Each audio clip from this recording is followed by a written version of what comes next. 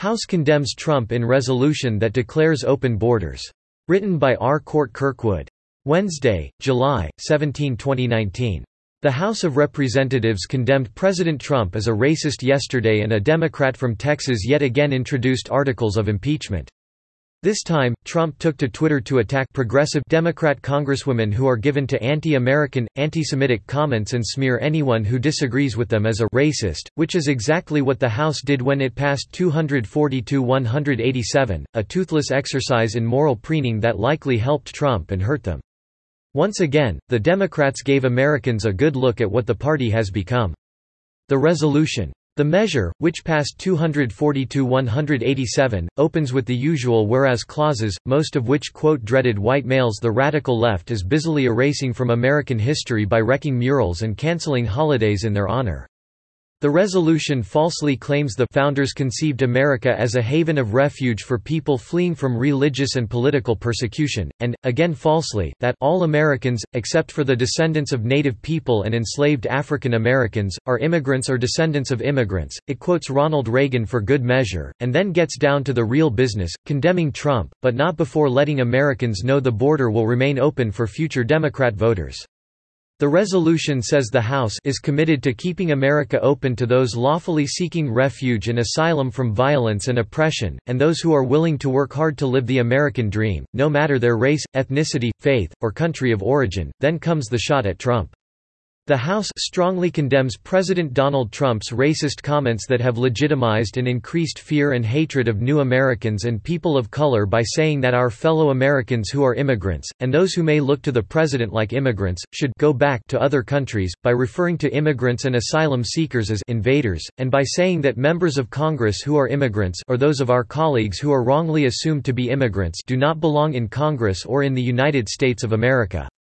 Trump's Twitter remarks. The tweet storm that invited the resolution observed the obvious, although it didn't name the four congresswomen: Ilhan Omar of Minnesota, Rashida Tlaib of Michigan, Ayanna Pressley of Massachusetts, and Alexandria Ocasio-Cortez of New York.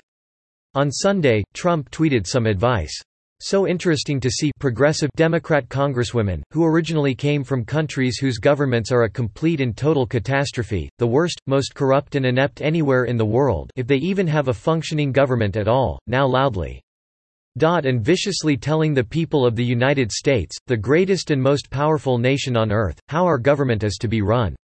Why don't they go back and help fix the totally broken and crime-infested places from which they came? Then come back and show us how.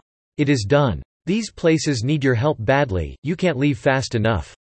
Only Omar, an anti-Semitic Muslim refugee who likely married her brother to commit immigration fraud and calls opponents racist, is actually a foreigner, while Tlaib, the radical who said "we're gonna impeach the mother f***," is the angry, ungrateful child of Palestinian immigrants. Pressley, who says we don't need any more brown faces that don't want to be a brown voice, and Ocasio-Cortez, who would impose totalitarian socialism, are Americans by accident of birth. All would abolish immigration and customs enforcement. Trump wasn't likely speaking literally, but the tweets elicited the usual caterwauling, to which Trump replied the next day. When will the radical left congresswomen apologize to our country, the people of Israel, and even to the office of the president, for the foul language they have used, and the terrible things they have said? So many people are angry at them and their horrible and disgusting actions. Then yesterday, before the Democrats dipped into their bottomless well of indignation, Trump offered these too. Those tweets were not racist. I don't have a racist bone in my body. The so-called vote to be taken is a Democrat con game.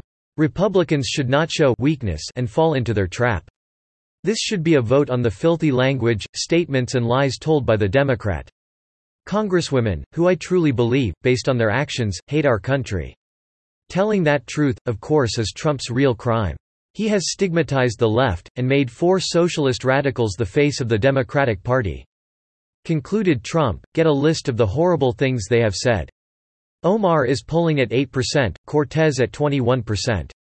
Nancy Pelosi tried to push them away, but now they are forever wedded to the Democrat Party. See you in 2020. Subscribe to The New American and listen to more by clicking podcast on the top right corner of our homepage.